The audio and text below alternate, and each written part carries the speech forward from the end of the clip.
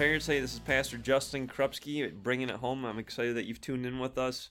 What I want to do today is just encourage us all just to read the scriptures more with our children. And so for a few brief moments, I want to read some scripture with you. And so Matthew chapter 5. Jesus says this, "You're blessed when you're at the end of your rope, when you feel helpless. With less of you, there's more of God and His rule. You're blessed when you feel you've lost what is most dear to you. Only then you can be embraced by the one most dear to you. You're blessed when you're content with just who you are, no more, no less. That's the moment you find yourselves proud owners of everything that can't be bought. You're blessed when you've worked up a good appetite for God. His food and drink is the best meal you'll ever eat. You're blessed when you care. At the moment of being careful, you find yourselves cared for. You're blessed when you get your inside world, your mind and heart put right. Then you can see God in the outside world. You're blessed when you can show people how to cooperate instead of compete or fight. That's when you discover who you really are and your place in God's family. You're blessed when your commitment to God provokes persecution. The persecution drives you even deeper into God's kingdom. Let me tell you why you are here. You're here to be salt seasoning that brings out the God flavors of this earth. If you lose your saltiness, how will people taste godliness? You've lost your usefulness and will end up in garbage.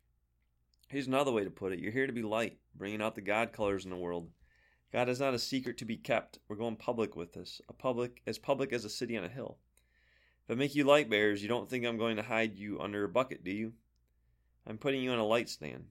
Now that I've put you there on a hilltop, on a light stand, shine.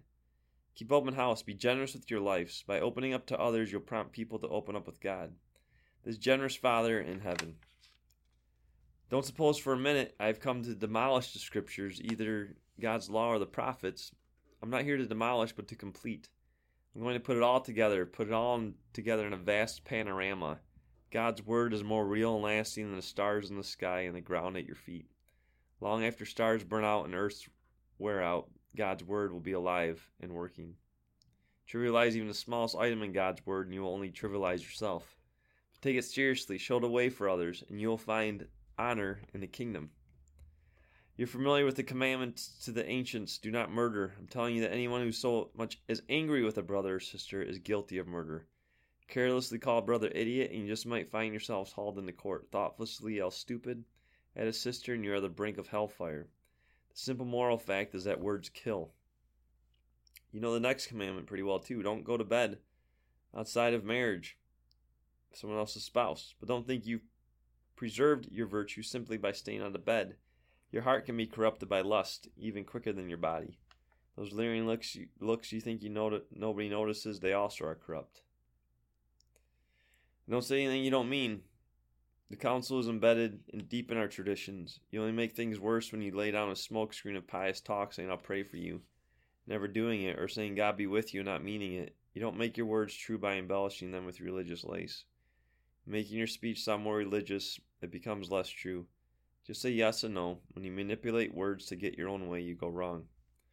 Here's another old saying that deserves a second look. Eye for eye, tooth for tooth. Is that going to get us anywhere? Here's what I propose. Don't hit back at all. If someone strikes you, stand there and take it. If someone drags you into court and sues for the shirt off your back, gift wrap your best coat, make a present of it. And if someone takes unfair advantage of you, use the occasion to practice a servant life. No more tit-for-tat stuff. Live generously. You're familiar with the old written law, too. Love your friend, and its unwritten companion, hate your enemy.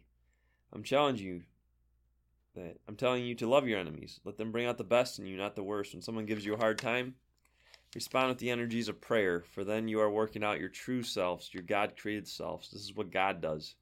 He gives His best, sun to warm and rain to nourish, to everyone, regardless of good and bad, the nice and nasty. If all you do is love the lovable, do you expect a bonus?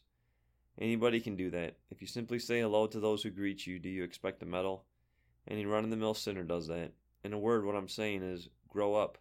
Your kingdom subjects, now live like it. Live out your God-created identity. Live generously and graciously toward others the way God lives toward you. Be especially careful when you're trying to be good so that you don't make a performance out of it. It might be good theater, but the God who made you won't be applauding. When you do something for someone else, don't call attention to yourself. You've seen them in action. I'm sure play actors, I call them, treating prayer meetings and street corners alike as a stage. Acting compassionate as long as someone is watching, playing to the crowds. They get applause, true, but that's all they get. When you help someone out, don't think about how it looks. Just do it quietly and unobtrusively. That is the way your God, who conceived you in love, working behind the scenes, help you out. When you come before God, don't turn it into a theatrical production. All these people making a regular show out of their prayers, hoping for stardom. Do you think God sits in a box seat? Here's what I want you to do. Find a quiet, secluded place so you won't be tempted to role play before God. Just be there as simply and honestly as you can manage. The focus will shift from you to God, and you will begin to sense His grace.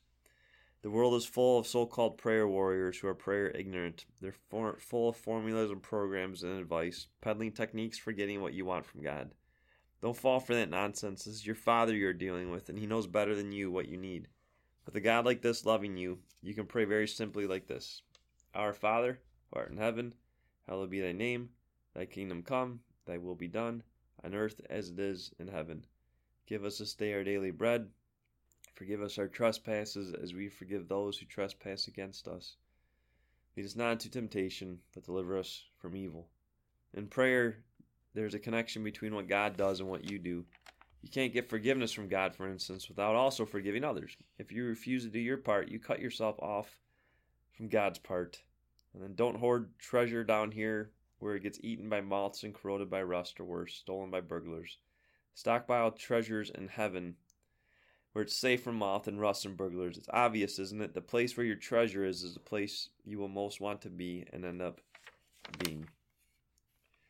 So I just read from the Gospel of Matthew, the Sermon on the Mount, the Message translation. Now, parents, as we tune in to this podcast called Bringing It Home, and we seek to be the parents that God desires us to be, I know that's probably the best sermon in the Bible, the Sermon on the Mount, but maybe we start there as parents, and we just start simply reading the Bible with our children. Reading the Bible with our children.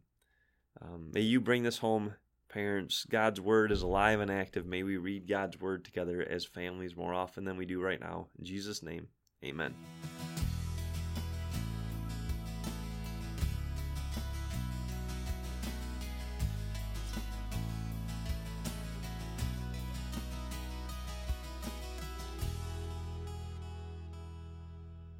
So if this podcast has been a blessing to you as a parent, has been a source of encouragement, we just want to take a moment and actually encourage you just to bless others with this. If you've been blessed, may you bless others. Perhaps share this link.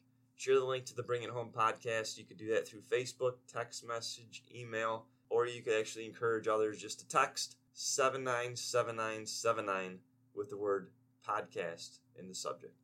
Again, 797979. That's 6 numbers, 797979, with the word podcast as the message. God bless.